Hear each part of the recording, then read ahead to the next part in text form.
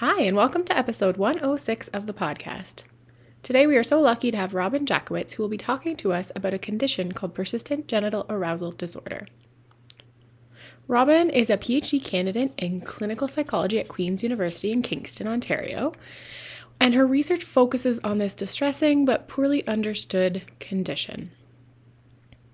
Her research again examines the prevalence and symptom expressions of PGAD, psychosocial predictors and consequences of PGAD, as well as barriers faced to assessing treatment.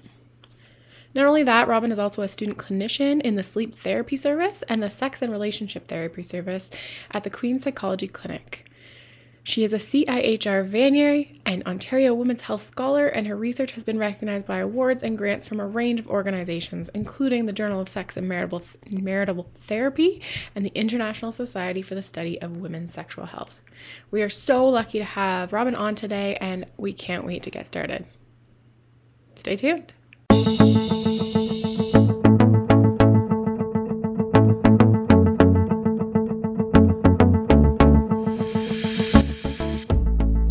Welcome to Vino and Vaginas, the podcast. I'm your host, Cassie Dion, and I'm here to bring you interviews from the absolute best and brightest in their field, all about issues related to being a woman, from health and fitness to sex and dating and everything in between.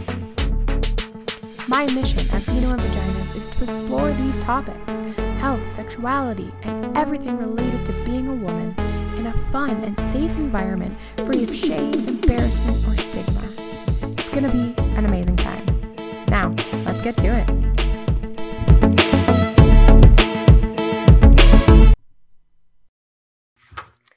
Well, thank you so much, Robin, for coming on the podcast today. My pleasure. So happy to be here. Yeah, I'm really so excited to chat more about this topic of persistent genital arousal disorder, something that is really not well known, both in the general public and in the medical professions. So I think that the work you do and us talking about it and getting out there is just so important. So thank you again for coming on. Now, you're finishing up your final year of your PhD at Queen's, right? I am, yes. Amazing. So COVID has really thrown a wrench into that, I'm sure. But can you tell us a little bit about your research and what you guys do at the Sex Lab? Mm-hmm. Yes, as you mentioned, I'm a PhD candidate at Queen's University. I work with Dr. Carolyn Pukal in the Sexual Health Research Lab, who I know you spoke with recently about vulvodynia.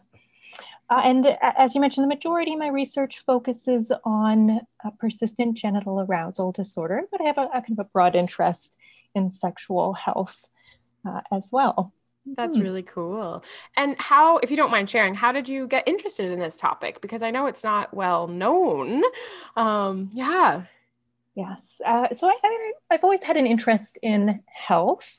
And I think as, a young researcher before grad school, I started to notice that sexual health concerns were pretty common for, amongst a number of different physical health and mental health concerns, and very important to people, but paradoxically not well understood or not talked about. And that is what kind of led me to want to do more research in that area.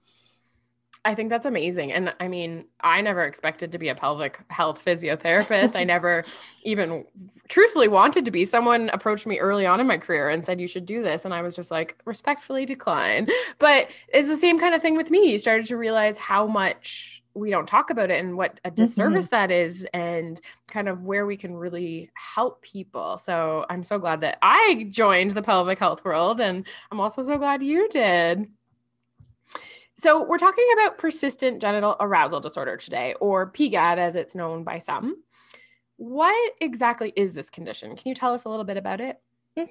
So PGAD is a condition characterized by persistent, unwanted genital arousal sensations that occur in the absence of psychological desire or sexual desire. And when I say persistent, I mean lasting hours to days, or for some people, continuously present. And these sensations are unwanted, intrusive, and distressing. Absolutely. And it's a relatively new diagnosis, right? I think it was just in the 2000s, wasn't it, that it was defined first? The first paper to really try to characterize the condition actually only came out in 2001. Wow. A collection of different cases that a couple of clinicians had seen in their practice, and they were looking for these sort of similar features across them. So it really hasn't been around for very long. And even when you say diagnosis, PGAD isn't recognized in most diagnostic manuals yet, probably largely because we don't have a lot of research on it. Most recently, it was added to the most recent version of the International Classification of Diseases, so ICD-11. But even in sort of that realm, yet not a lot of attention or inclusion of PGAD. Wow. And I mean, that's, 2001, that's 19 years, but it's really brand new. Like it's not, so we clearly don't know a ton about it, I'm assuming, given it's such a new kind of condition, if you will.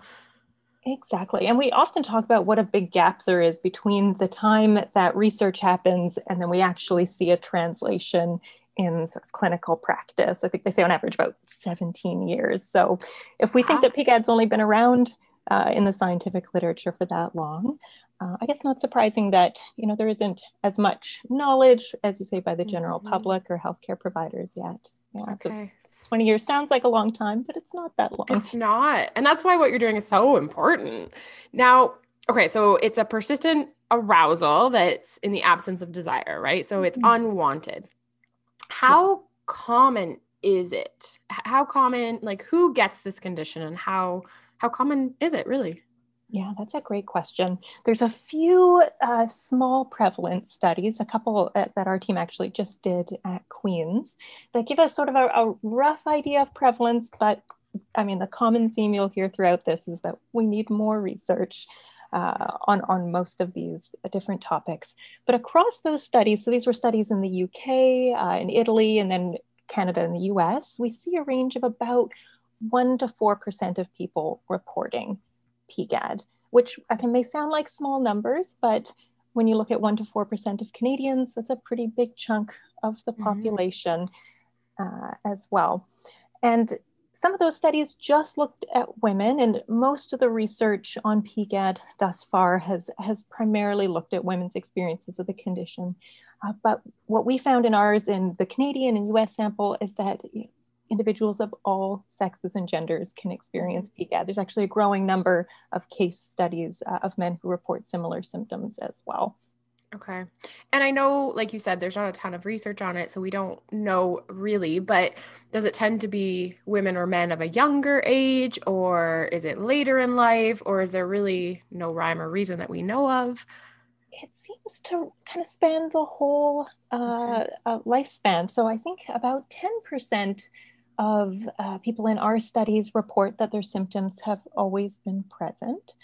About a quarter say it started at some point in, like, before the age of 18. So at some point in childhood or adolescence, which is, we don't hear a lot from younger people who experience these. It can be a very difficult thing to cope with. And then for those who had a period of time where they did not experience symptoms and developed them later in life, again, the range is broad. I think we, had people of all ages up to in their 70s and 80s in some of our studies, but the average age is about mid to late 30s. So it really is, something that anyone can experience. Yeah, interesting. And what do most people describe their symptoms as? What does it feel like to them? So often describing it as unwanted arousal sensations, and common words that people will use to describe sensations primarily in the genital pelvic area. So not just the genitals themselves, but it can be more distributed around the pelvic area. We use words like tingling, sensations of throbbing or restlessness, feeling more sensitivity. It can feel like there's sensations of swelling as well, though we don't have a great understanding of whether there are blood flow changes occurring or not, but that feeling of blood flow can be there, or feeling on the verge of orgasm, like it's about to happen, but not quite there. And do most people feel that urge to orgasm, or is that just some people that feel that? It's a little bit mixed. I mean, part of the condition, as originally described in 2001, was that the symptoms do not go away or do not fully resolve with orgasm as well. Some people may find some temporary relief, like the symptoms will go away for a short period of time, but they tend to come back again quickly, or may resolve after a number of orgasms for a brief period of time. Yeah. And do you find most people can identify that it is arousal, or are some people more confused by all of those sensations you just said, but don't necessarily, because they don't have that actual desire, maybe can't identify it as arousal? Or choose to see it as something separate from arousal, right? Because arousal, like sexual arousal more broadly, is a very complex experience. The sensations are not just localized to the genital pelvic area. We have changes throughout our body. We have that psychological and emotional component. So some people actually differentiate and would say these sensations are happening, but they're not sexual arousal as I would experience in a wanted context. Absolutely. I mean, I know the patients I've treated, like I've had a mix, but but the ones I've worked with, some don't always identify it as arousal. But then when you talk about it like this, they're like, oh my God, you're right. That's so what I'm feeling. Right. And I think it's true what you said, because you're not feeling that desire and you're kind of separating it. Right. And that's another piece too, that as sex researchers, we always talk about these physiological components of arousal and psychological components of arousal. And I don't think when we talk about arousal more generally, we always differentiate those. So sometimes, and I can talk about this a little bit more as well, about the confusion around misdiagnosis of PGAD. But sometimes there is that confusion of the more psychological components or high desire pieces versus the physiological arousal pieces, both for one experiencing the sensations themselves, but also when presenting to healthcare providers. People often say that they are misdiagnosed as having something like hypersexuality disorder, which is a higher drive for sexuality or engaging in more sexual behaviors, rather than a condition of unwanted sensory components. Absolutely. And being misdiagnosed having hypersexual, right? That's huge. And it's got to be difficult for people because they don't want to feel these feelings. And yet they're then being told that they actually just have a high sex drive. And there doesn't seem to be any help with that diagnosis that they're getting, right? Maybe not the right help. It's not the right help. Symptoms. Yeah, that's really tough. So you said it sometimes, but doesn't always end in orgasm for people. Do they also experience pain? They can, yeah. In our studies, we found about half of our sample would say the symptoms themselves are painful. The other half say they're not, but just because they're not painful doesn't mean they're wanted. They might still be describing them as unwanted or intrusive, unpleasant sensations.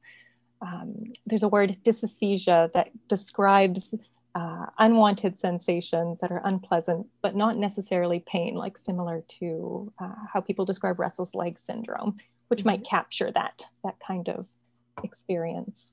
But people also report a number of other comorbid pain conditions as well. So pain can be a prominent component in PGAD, even though its defining characteristic is those unwanted arousal sensations. Yeah. What are some common comorbidities that people experience or talk about? Mostly other forms of chronic pelvic pain. So interstitial cystitis, irritable bowel syndrome, vulvodynia, so other sort of conditions of unpleasant sensations or painful sensations in the genital pelvic area. Restless leg is also a common comorbidity as well. Interestingly, kind of seeing that link between the kinds of unwanted sensations. And are there any hypotheses out there as to why these are common comorbidities? It's not an uncommon presentation. I think we see similar comorbidities for those other kinds of pelvic pain. So, for example, vulvodynia, it's common for women to experience other forms of chronic pain or pelvic pain when they experience that as well. So it kind of fits within that cluster of symptoms or conditions. There are some theories, and I'm sure you probably talk to your patients about things like central sensitization. So having a chronic pain condition and your nervous system starts to become kind of revved up or wound up and being more sensitive to other forms of pain.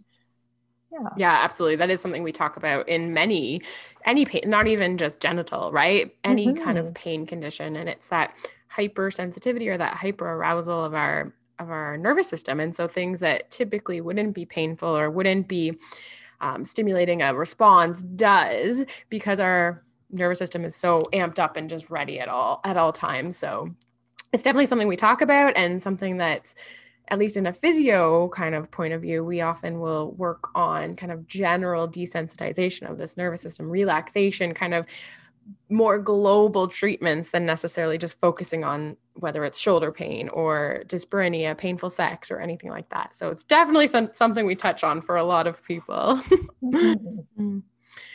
Okay, so thank you for going through all the symptoms and kind of how people describe them, because it's helpful. And I think a lot of women who might be suffering with these symptoms might not be able to articulate exactly what they're feeling. So it's helpful to hear someone kind of go through what common descriptions are.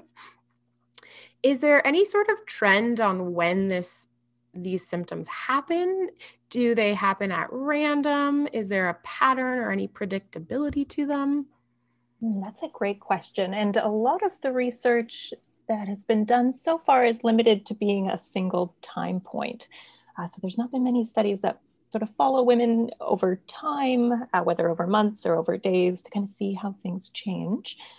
We do have one study from our team at the moment that is hoping to look at that. We're following women over a couple years to see how long their symptoms last, what things predict symptom changes over time. But people do describe a number of different triggers for their symptoms. So things they notice in their life that either increase their symptoms or bring on a flare of symptoms if they're someone who has periods where the symptoms are not present. And a lot of some of the most common ones tend to be things like stress or anxiety, as well as sometimes things that have direct contact to the genital pelvic region, like tight clothing. And then it's a little bit more mixed, but about 40 to 50% of people will say sexual stimuli or sexual activity will actually make their symptoms worse. So I know we talked earlier about, for some people, orgasm may reduce symptoms for a period of time, but for other people, it might make their symptoms worse. So there is a lot of range or heterogeneity in terms of how these symptoms present for people. Yeah. So knowing, I guess, that there's not just one way that PGAD presents. Mm-hmm. And you might not know the answer to this just because the research isn't there, as is the theme today. But do we know if over time symptoms tend to improve with time, get worse, or do they stay static? Or again, is it just different for everyone? It's hard to say. I've certainly heard from, just in talking with people within the community or with clients, that people see improvements in their symptoms over time. I've heard from people who had symptoms and now no longer, which is always wonderful to hear. Mm-hmm. But we don't have good quantifiable data to answer the question, which is one of the goals of our ongoing longitudinal study. Which is amazing. And we'll make sure to give details of where people can join if they need to after. And I think one of the things I find with PGAD, and the difficult part about bringing awareness, is there's this misconception out there with a lot of people that arousal equals pleasure. Yes. And I mean, I don't know if you ever watched Grey's Anatomy, but I remember there was an episode of Grey's Anatomy and they had this woman come into the ER because she had gotten in a car accident because she had this episode. And it turned out that she was having spontaneous orgasms and was really stressed out about this. And it was kind of really putting a damper on her life, her day-to-day activities. But I found it hard because the whole episode went by with almost them poking fun at it a little bit and saying like, oh, that's such a lucky problem. Why would you want to fix that? And yeah, almost like it was such a good problem to have. And in a way, I think this was a disservice a little bit to bringing awareness on this important topic. And so my question is, my long-winded question is, have you come across these types of comments or these attitudes when you're talking about PGAD with anyone really? Yes, both personally when I'm, talking to people I've met about my research, but I hear it all the time from often like research participants who say they've attempted to contact healthcare providers to receive treatment. And even from those providers, they say one of the most common barriers is people responding to their symptoms in a way that they think, unwanted arousal could not be unpleasant, or it shouldn't cause significant distress or impairment in your life. And sometimes even with humor, saying, you're so lucky to have that, unfortunately. So certainly, yes. That's really tough, because I can't imagine that it would make women want to talk about it more if they expect they're going to receive, or men, or if they expect they're going to receive that comment, right? And I think it really limits. I think it's a big barrier for getting people the help that they need. Absolutely. And you're touching on maybe the next most common barrier we hear, which is feelings of shame or embarrassment. And as you're describing, I don't think those happen in isolation, that when they've approached healthcare providers and they've received these kind of reactions, that might make it harder to approach someone else in the future. Absolutely. And I'm sure there's a degree of confusion that they're feeling too, when, you want to talk about it, but you don't have the resources or people to necessarily discuss it with. Tough. But I do notice that in the media, and I've seen some things on Instagram lately, not yours, like not good research stuff, but just random kind of things talking about whether it's exercise-induced orgasms or different things like that. And that's always the comments I see. It's, oh, I'd be so lucky to have that. But I don't think people realize how distressing this really, truly can be for people. Absolutely. And we're all living within this larger framework that does share that message that, most sexual health research, even the diagnostic manuals that we use, really focus in on concerns or disorders related to decreased arousal. How can we increase it through the medications like Viagra? There's really this focus on one end of the continuum, and very little attention at that other end, whether it be a lot of unwanted genital sensations or unwanted or high desire. So we're really, that's the context for providers, but also the public. Yeah, it's tough. So the women that you've worked with PGAD, how often might they say they get these symptoms? Is it daily? Is it monthly? Or is it really, again, a total range? About half of people in our research samples say that their symptoms are continuously present. So there's these sort of two different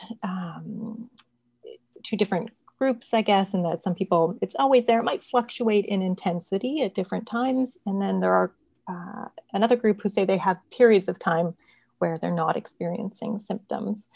And for them, when they do, the most common duration is a few hours to a few days. But again, it could be shorter or it could be longer as well.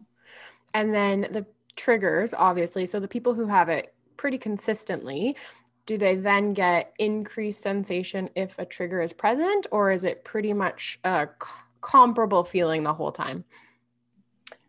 I don't know if we have research to answer so specifically. People do describe triggers. So, my best guess would be that there's fluctuations in intensity, but that is a good question. Absolutely. And you said for some people, but not everyone, that orgasms do help, though not for necessarily a long time. Is there anything that people can do to relieve their symptoms, or have they stated any things that tend to work for them? I mean, we're talking about things like stress and anxiety as triggers for symptoms, but what that can also mean is that strategies that promote relaxation, reduce stress, can have the opposite effect as well.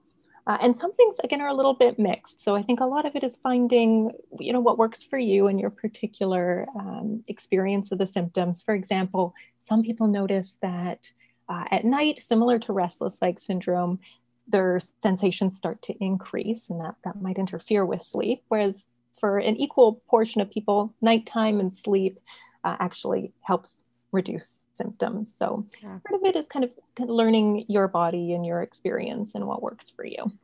Definitely. And I mean, I'm going to touch on treatment in a bit, but one thing that our listeners will kind of hear again and again is it really is different for each person. And when it comes to treating, sometimes what works for one person is not going to work for another. And we kind of do see a mixed bag of kind of what works for people and what doesn't. So Absolutely. I think that is definitely the kind of theme of today, if you will, is that it is more individualized than a lot of people might think. So there's general symptoms and kind of general characteristics that we know about PGAD that people can potentially identify with, but really and truly we have to find a good health practitioner that can help work with them to get them feeling better, right? Absolutely. Or a team of providers. A team, absolutely a team. So obviously you did mention that some women having an orgasm makes it better, whereas others, it maybe intensifies their symptoms. So what does that mean for a woman or a man who's experiencing PGAD in terms of their health life, their sex life? Are they able to have a healthy sex life still? Are they able to still have pleasure and desirable arousal? Or do the symptoms create too much anxiety for that? Or is there physical reasons that they can't? Can you expand on that a little bit? Yet another area where we have some preliminary information, but it really sort of a dedicated look at that in research will be so helpful. But ultimately, I think there are ways people can cultivate closeness or sexual pleasure in their relationships. It is a little mixed in that, as I mentioned, some people do engage in sexual activity and find that can be helpful, whereas other people avoid sexual activity as much as possible for fear of making their symptoms worse. So different people at the start might have different approaches. And one of the other sort of preliminary things that we found is that a lot of people don't disclose their symptoms to others, including their partners as well, which can be a challenge to navigating different sexual activities if you're trying to communicate, what does feel good or doesn't feel good, or what makes your symptoms worse as well. So, different strategies to promote communication can be really helpful.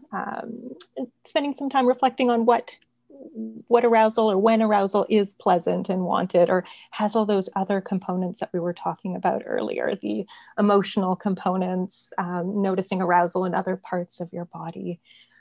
Might be one way to help distinguish between when it's unwanted and unpleasant versus wanted and pleasant. That makes sense. And I know we don't know exactly, but in your research, what do we know of the cause of PGAD, or the causes? There's been a few different causes that have been hypothesized, and it might be that there isn't a single one cause, or for many people, it might be multifactorial. So a couple different things happening at once that lead to it. Some of those more common hypotheses are changes in medication. So a number of people notice the symptoms start, in particular with the antidepressant medications, either when they change their dosage, go on or go off the medications, they might notice the onset. That's the most commonly reported sort of initial trigger in our samples. But most people aren't quite sure what coincided with the start of their symptoms. Other research groups have looked at central or peripheral nervous system factors, so things like spinal pathology or cysts that are applying pressure to nerves, or small fiber sensory neuropathy, which is like similar to what people look at in things like restless leg syndrome as well, or blood flow factors. But most of these studies are going to have been pretty small to date, and it could be for many people a combination of some of these different things. Absolutely. I mean, we talked with Caroline about vulvodynia. It was really multifactorial, like you said, but it was more a constellation of factors that we can't really necessarily tease out and know perhaps what the exact cause is. And I think I feel it might be similar with PGAD, right? Yes. Especially in the diagnosis phase too. Often it's a matter of ruling out other potential things that could be causing the symptoms. So switching medications was one of the hypotheses. Now, you mentioned antidepressants. Are there any other types of medication, or did it tend to be mostly antidepressants? The definitely the most commonly reported is antidepressants. And then there's a range of others as well. There was a review that just came out, and I won't be able to remember the exact specific medications off by heart. I wish that I could. That's okay. But it is certainly not limited just to antidepressants. That just seems to be the most prevalent. The most common. Mm-hmm. And you might not know the answer to this either. Sorry, I'm delving into this, but does it tend to be people who have been on these medications for a long period of time and then there's a switch? Or is it really, again, it could be someone who just started or just switched after a couple months? It seems like it could be either, whether it's just starting for the first time or, reducing your dosage or stopping after having used these medications for years without the symptoms. Mm-hmm. It's so fascinating, isn't it? Mm-hmm. And in terms of, like you mentioned, we have to, in the diagnosis phase, we really want to rule out anything else that's going on. So if we go through the due diligence to rule out different conditions, how is PGAD then diagnosed?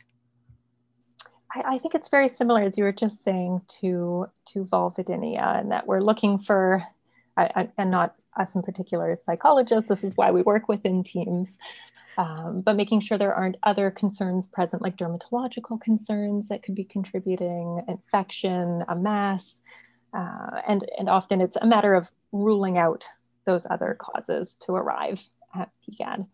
So is it then a diagnosis of exclusion rather than you have to check all of these boxes?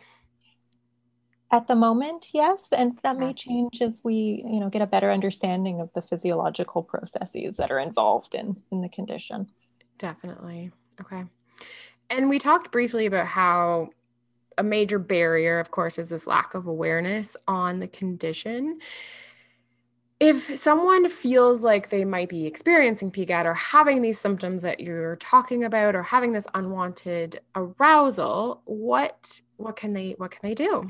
What can they do to get help if they don't necessarily know a healthcare provider that is knowledgeable in it?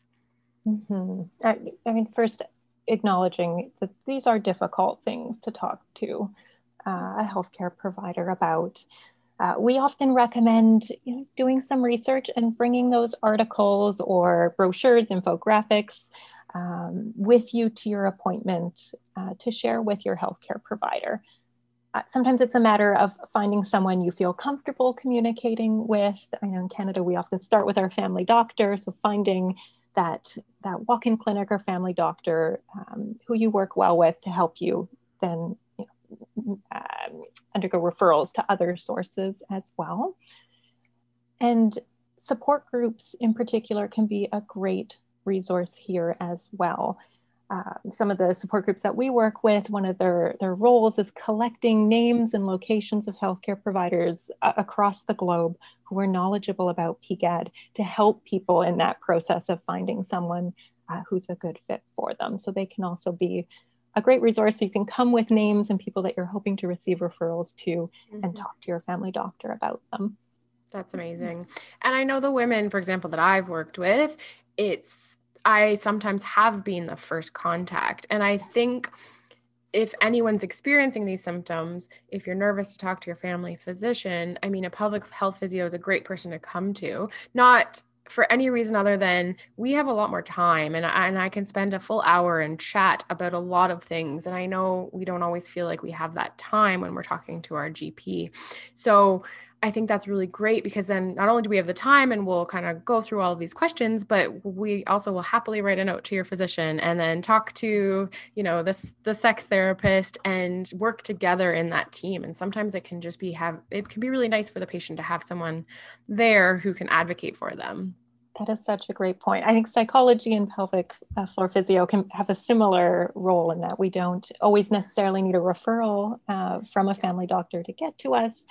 And sometimes, exactly, that can be our part in supporting people is connecting them to resources in the community, helping them feel more comfortable talking about or advocating for themselves as well. Yes. And absolutely communicating directly with other providers. Yeah. Or sometimes maybe not wanting to patients don't want to talk to the opposite sex physician, right? And so again, we can just start that conversation a little bit more easily. So, yeah. Great point. Mm-hmm. What, other than healthcare professional knowledge or general population's knowledge on PGAD, what are some other barriers to treatment that you've seen? Those tend to be the most common. I mentioned misdiagnosis, but really finding knowledgeable healthcare providers, feeling comfortable talking to healthcare providers, and having, I guess, both providers and the public acknowledge that arousal, something we see as usually pleasant, can be distressing, is also a common barrier. So those are I'd say the big ones. Yeah. This, I guess, isn't a barrier so much to treatment, but there are barriers to sort of education and getting the message out there too. So as a research team, either advertising for our studies or trying to bring the results of our studies to the public, we often encounter barriers as well. So for example, people feeling uncomfortable putting up messages about sexuality in open spaces, or having different social media platforms screen our information. Maybe you've encountered this as well. I'm not sure, but words like genital or arousal sometimes flag the posts, and they won't let us put them up.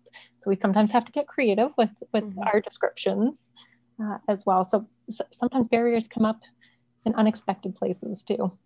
It's true. And I have come across that, even just setting up the business page for the podcast. So Vina and Vaginas, I think it was Facebook, not I think. It was Facebook. And I couldn't actually call the page. I couldn't have the word vagina in it. Mm-hmm. And even when starting the podcast itself, it initially got declined from Apple.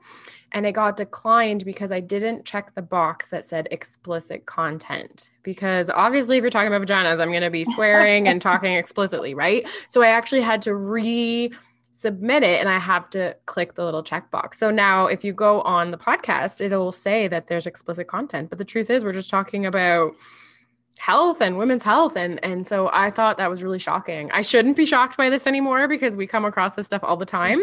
But I also think it's 2020. And I thought we had got a little bit past that, at least in the terms of saying the word vagina, right? But agreed. It may be a podcast topic all in itself, but really fascinating that, yeah, I know. The challenges this makes for awareness and education. And yeah. Absolutely. Okay, so this, again, I'm not sure if you know the answer to this. I just am very curious. When we're talking about endometriosis, so a totally different condition, the research says that it takes on average 7 years for women to get a diagnosis. Mm-hmm. And I know PGAD isn't a diagnosis yet. We don't have that. And it probably is so new that we don't know this, but with the misdiagnoses, do you see that people are going to multiple healthcare professionals and it's just like the time is adding up before they can get some answers? Do you see that? Mm-hmm. Yes. So we have one study the one I keep referring to in terms of barriers to healthcare, where we asked about a whole bunch of parts and pieces of people's experience accessing healthcare. It's not accepted for publication yet, so stay tuned. But so exciting. Absolutely, yes. So we see a long wait time in terms of first approaching a healthcare provider.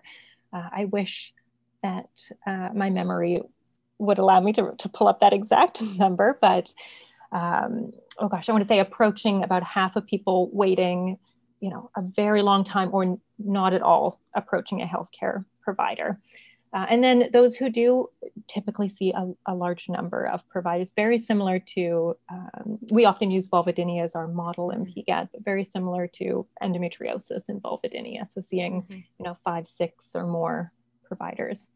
Mm-hmm. I mean, that's a common theme for all of these disorders, basically women's health, pelvic health disorders, is we can't get to the diagnosis quick enough. And it tends to be a lot because of lack of awareness. So that's why I love we're doing this stuff to change that and hopefully open up the dialogue and increase awareness of all of these dysfunctions. Mm-hmm. Now, I was reading one of your studies, and you talk a lot about the fear avoidance model when it comes to persistent genital arousal dysfunction. So I was hoping you could tell our listeners a little bit about what this is and how it relates to PGAD. Yeah, so the fear avoidance model is something, again, that we borrowed from the chronic pain literature. And it helps to understand how we can intervene in terms of our thoughts and behaviors in order to reduce some of that distress and discomfort associated with symptoms, or alternatively, how those thoughts and behaviors can maintain the symptoms. So it has these two different paths to it. One side of the model is a bit of a cycle. So, it starts with someone, maybe for one of those various different reasons we talked about, first developing pain or arousal symptoms in the case of PGAD. And the path where we have the cycle that maintains, one might start to have thoughts that are catastrophizing or worrying a lot about that worst case scenario. Maybe these sensations will last forever. There's nothing I can do about them, which understandably leads to a lot of feelings of fear or hopelessness, maybe avoiding activities that might make the sensations worse. And then that can in turn lead to difficulty engaging in the activities that are important to you, maybe making you feel more anxious. And anxiety shares a lot of those same responses and feelings with arousal. So kind of maintaining that cycle. Alternatively, thinking of ways to notice and challenge catastrophizing thoughts, strategies to engage in activities or reduce fear might then alternatively reduce symptoms or the distress associated with the symptoms, and most importantly, help people kind of engage in their life and the things that are important to them. So it kind of gives us this framework for different places that healthcare providers can intervene, or individuals can adopt strategies to help them cope.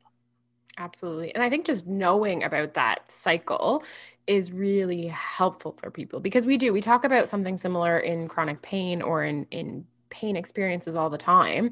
And it's that once something happens and we expect pain, or in the instance of PGAD, we expect that arousal will happen, that unwanted arousal will happen, then we it's almost that fight or flight response, right? So we get anxious, we get nervous, and then that can sometimes, at least in pain, perpetuate the symptoms, and it can just further that cycle. So being able to break that in some way can really be helpful.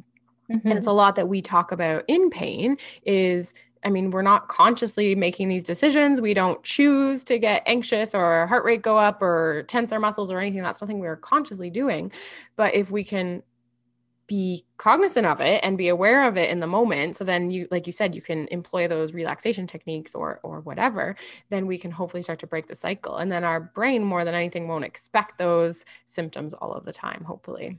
Yep. It's very common. And we talked about it for vulvodynia as well, right? Yes. They share so many similarities, even though the sensations are different. A lot of the experiences are similar, which makes it a great resource too. And we keep saying there's not a lot of evidence for which different treatments are going to be most effective for PGAD, but we're not starting from scratch. We can look to the vulvodynia research for ideas as well. Absolutely. Now, for the women listening, or I keep saying women, but for the men or women who are listening who might be experiencing PGAD or think they have these symptoms, like we've talked about, we don't know everything, but we know some things. We know a little bit, and we know that there are things out there that can help. So what do we do, or what do these individuals do? How do we treat PGAD? Definitely our team always advocates for a multidisciplinary approach where possible. So connecting first with that great family doctor who you have really great communication with, or maybe your pelvic floor PT or psychologist, and then building out from there. So, referrals to different medical providers like gynecologists or urologists, pain specialists as well can be helpful. Neurologists would be, the teams that could talk more about the central and peripheral nervous system factors there. Of course, pelvic floor physiotherapy, and I'd love maybe to hear a bit from you about your approaches to PGAD, but we know it's effective for other forms of genital pelvic discomfort. So we always recommend that someone with PGAD connect to pelvic floor physio in their area as well. And then, psychology can help with both the mental health consequences of PGAD. It can take such a toll on people's well-being through the different ways that it interferes with their day-to-day functioning. And then also, like we were talking about with the fear avoidance models, ways to develop different coping strategies to break those cycles as well. So kind of taking a broad range of approaches, building off of what we know is effective for other kinds of pelvic pain.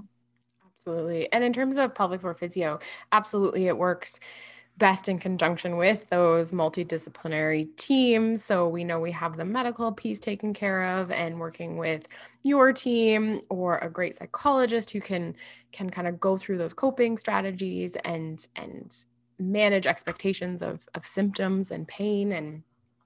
But for physio, it really is a solid assessment, and we're looking at so much. And I know a lot of women listening to this might think, okay, it's just about my genitals. But the truth is we look at things from the back to the rest of the pelvis to the hips to really how you're moving, because it's a lot more complex.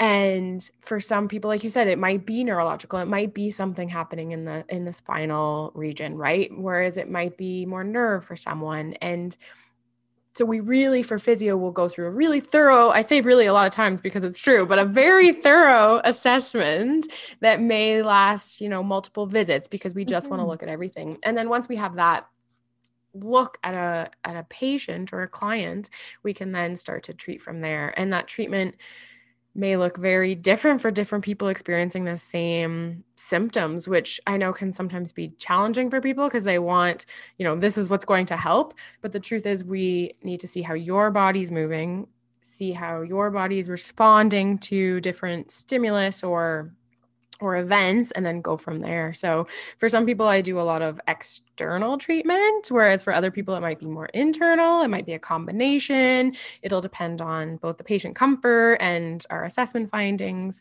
and go from there. But we do find consistency with treatment is really important. So often the more frequent, and I don't mean all of the time, of course, but the more frequent and regular we can see people, then that really helps. And then we'll know what's working and what's not. Sometimes it is sometimes you really do have to try something and then see how it's progressing. And if it doesn't help and it's not working, then we kind of change tactics and look at something else. But there's so much we can look at. And I obviously do speak to that fear avoidance and brain connection too. So it's not again, I'm long-winded today, Robin, but basically there's a lot we can look at and a lot we can treat, and it'll depend on the person. Yeah. I think that helps with hopefulness too. There's a lot of different strategies to try. And that's, we learn even from trying some strategies, finding out that they don't work and shifting to other ones. That's still a great way to learn about what does and doesn't work for you. Absolutely. And I think it's really empowering to our clients as well, or our patients, because they can then learn what does work for them. And some things may work better than others. And it just gives them those tools, right? And to know that it's not this pill and that's all. And if it doesn't help, there's no other option for you. So it gives hope. Yes. Yeah. And obviously this is a really distressing condition, and it can disrupt someone's life in a very large way, right? Especially if maybe people have to avoid wearing tight pants or avoid going on the bus or bicycle because of either fear of symptoms or actual symptoms. Yes. In your work, what do you kind of counsel women or men on how can they continue to live a pretty normal life, and kind of what's the main focus that you talk about when we're talking about day-to-day life? I think, like you're saying, it is very individualized. Like I'm very interested in learning about, what's important to each person that comes into the office, what their goals are, why those goals are so valuable to them, so that we can then create a plan to give them tools to work with the symptoms when they come up, whether that's relaxation strategies or strategies for working with some of those thoughts or emotions that come up, while we build a plan to work gradually towards that goal. So that might be engaging in some of the behaviors that they'd like to, whether it's riding the bus, the bike, sometimes even just sitting for prolonged periods of time can be difficult. So helping them kind of work up to those goals or increase their activity over time, while pulling from that strong foundation of coping skills or strategies to help deal with both the distress and the symptoms themselves. But what that might look like for each person really depend on what it is they want to do. Maybe they're working towards traveling to a certain place, being able to work comfortably from home now, or maybe they're focused on their relationship and building intimacy with their partner. So it can look so different. And I think that's such a good point. And I think that's why it's so important that people who are experiencing this do speak to someone like yourself or someone that can help them through this, because they might not know at the beginning what goals they have until they talk about it, right? And I think people's goals might be so different. For someone, it might be to engage in penetrative sex, whereas without fear, whereas for another person, it might just be, I want to be able to go for a bike ride with my kids, right? And so being able to actually identify what those goals are, I think makes it a little bit easier to work towards them as well, instead of just being, I don't know what to do, and that's it. Yeah, then we can measure our progress too. We can see, what's helped us get closer towards the goal over time. Mm-hmm. So what can a sex therapist and a psychologist do to help? I mean, obviously all of this stuff, talking about goals, working through strategies, what other types of things or kind of focus will you have working with clients? I think we've touched on a few of them already. So different strategies, along those different points, for example, of the fear avoidance model. So, we can work with different unhelpful thinking strategies like catastrophizing, which is connected so much to those fear emotions. So for example, someone might think, these PGAD symptoms will never go away. And we help them to kind of look for evidence to challenge those thoughts. For example, maybe thinking about the steps that they are taking to find help for their symptoms, or the tools that they do have that work to help them reduce symptoms, or that they can live a fulfilling life, or they're making progress towards their goals, even if those symptoms don't fully go away. So giving them that little bit of confidence and information to challenge those thoughts as they come up. Hypervigilance can be a big part of both pain and unwanted arousal too. So, really focusing in on the symptoms, checking all the time to see, are they changing? What's making them worse? So different strategies to help kind of broaden that focus too, right? Like mindfulness is a great tool here to help approach bodily sensations in a non-judgmental present moment way, but also helps expand to noticing other parts of your body, noticing your surroundings. So you're not as focused just on that one part of your body. It could be broader techniques working with anxiety. We've talked a lot about relaxation. That's very important. The symptoms themselves we've talked about the impact on day-to-day functioning, but they can also have a big impact on mood as well. One piece of sort of education that I always try to mention when I'm talking to different healthcare providers is that we see a strong association with low mood or suicidal ideation.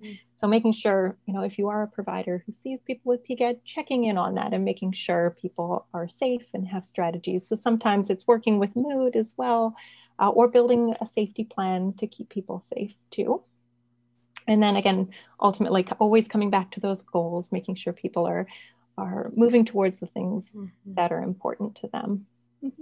I think that's amazing. And I love your comment on hypervigilance, because it's true. And focusing on the goals instead of always your symptoms can be challenging transition. But I think it's an important one that we see in all sorts of conditions, right? But I think it's an important one, and why I really encourage anyone with these symptoms to talk to someone and work with a psychologist and sex therapist, because it really can help with that. Yeah. So obviously we know a lot of information, but like you said, there's a lot we need more research on. Do you have any resources you can direct anyone to who might be experiencing PGAD? Not all people listening to this podcast will be local. So are there any kind of, bigger resources they can find online, or anything that you know of? So in terms of Kingston locally, we try to keep on top of different resources here that we can direct people to for PGAD, but also for a wide range of relationship, sexual health concerns. And you can always find those on our webpage, which is sexlab.ca. We also have an information page there specific to PGAD. So it gives a really general overview about what PGAD is. What are some general treatment approaches? What do you mean arousal isn't always pleasurable? Some sort of information, education about PGAD. It also includes recent publications from our lab. I've mentioned sometimes it can be helpful to print those off and bring them to your healthcare provider to start a conversation. And you can always ask us for those, or you can find them listed on our page there. But for resources more broadly outside of Kingston, I always think the support group is a great way to go. So on that same page, we have a link to a private support group, and these are run by patient advocates who, we're connected with through research. And one of the things that they really champion, in addition to supporting people who have questions about PGAD, is creating a resource of healthcare providers across the world who have seen people with PGAD, are knowledgeable about PGAD, as a way as a first starting point to find certain people in your community who might be a good resource for you. So connecting with them and, getting a list of people in your area can be a great start. That's awesome. And I know we're all looking forward to your study that's soon to be published that you kept talking about. Now, before I ask I have one last question for you, Robin. Yes. And my penultimate question then is, where can people find out more information about you and your work? So you mentioned sexlab.ca. I think you guys are on Instagram too. Is there anywhere else people can find you? We are, our website, and then we're across a couple different social media platforms. And one of the things you will see there is our ongoing hashtag PGADFacts social media campaign, where we post a little scientifically or empirically based fact about PGAD every Wednesday to try and build more awareness. That's amazing. But on our webpage, we have our PGAD info page, we have our research, and we also have a page about all of our ongoing studies too. So if you're interested in either following our research and finding out some of the new results, or contributing to research as a participant, we have a broad range of studies there listed, a number to do with PGAD specifically, and then a whole bunch of different. We have a broad range of interests in our lab. Absolutely. I love it. And if someone is wanting more information on PGAD, they could just obviously search that hashtag PGAD Facts. That's amazing. And you are accepting people for research online, correct? Yes, we do. We have some in-lab studies running at the moment that will be kind of relaunching soon in the Kingston area. And then most of our research is online at the moment. So, I mentioned a longitudinal study. That study actually just finished its first wave of recruitment. So for that one, we'll have to hold on to see what the results are. But we have other studies launching at the moment too. So we're looking for right now feedback on our hashtag PGAD Facts campaign. If you've seen it, if you haven't seen it, we'd love to hear from you. Everyone is welcome to participate in that.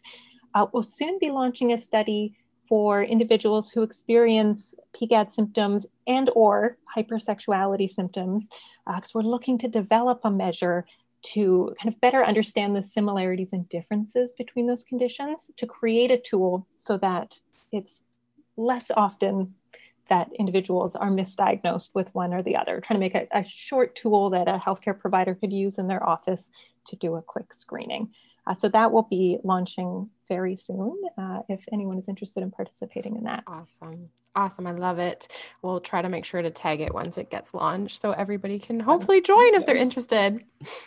Amazing. And my final question for you is, if you were talking, or I guess you are talking to someone who may be experiencing symptoms of a PGAD, what are the top 3 pieces of advice or homework potentially that you would tell this person? Mm-hmm. I think the very first thing I would want to say is to know that you're not alone, that this is a condition that it can feel like there's not a lot of information out there and people aren't talking about it. But we know it affects 1 to 4% of people. That is a large number, and that you're not alone in experiencing this. Second, I'd say connecting with healthcare providers, bringing those resources with you. And if you're not sure where to start, reaching out to maybe a pelvic floor physiotherapist, a psychologist, or a support group to get some ideas. And practicing self-care, that the theme of working with stress and anxiety has come up a lot in our chat today. And the mind and body are very linked. So looking for ways to promote relaxation, self-care, or reaching out to services for additional support in that, by approaching a mental health provider, that by no means suggests that these feelings that you're having are all in your head, and that, mental health supports can provide different coping strategies and ways to work with a number of different healthcare, physical health concerns like pain and cancer. So putting some of those in place can be helpful, whether it's on your own or with the support of others. Mm-hmm. I think that's super helpful. And I know this information will be so beneficial to so many people who just maybe needed to hear that and hear that they aren't alone and understand that there is help out there and that these symptoms aren't in their head. And I think that's amazing. So I thank you so, so much for coming on the podcast today and chatting about this. Thank you for having me, and thanks for bringing more attention to this. Mm-hmm. We'll keep talking about it as often as we can. Thanks so much, Robin. Thank you.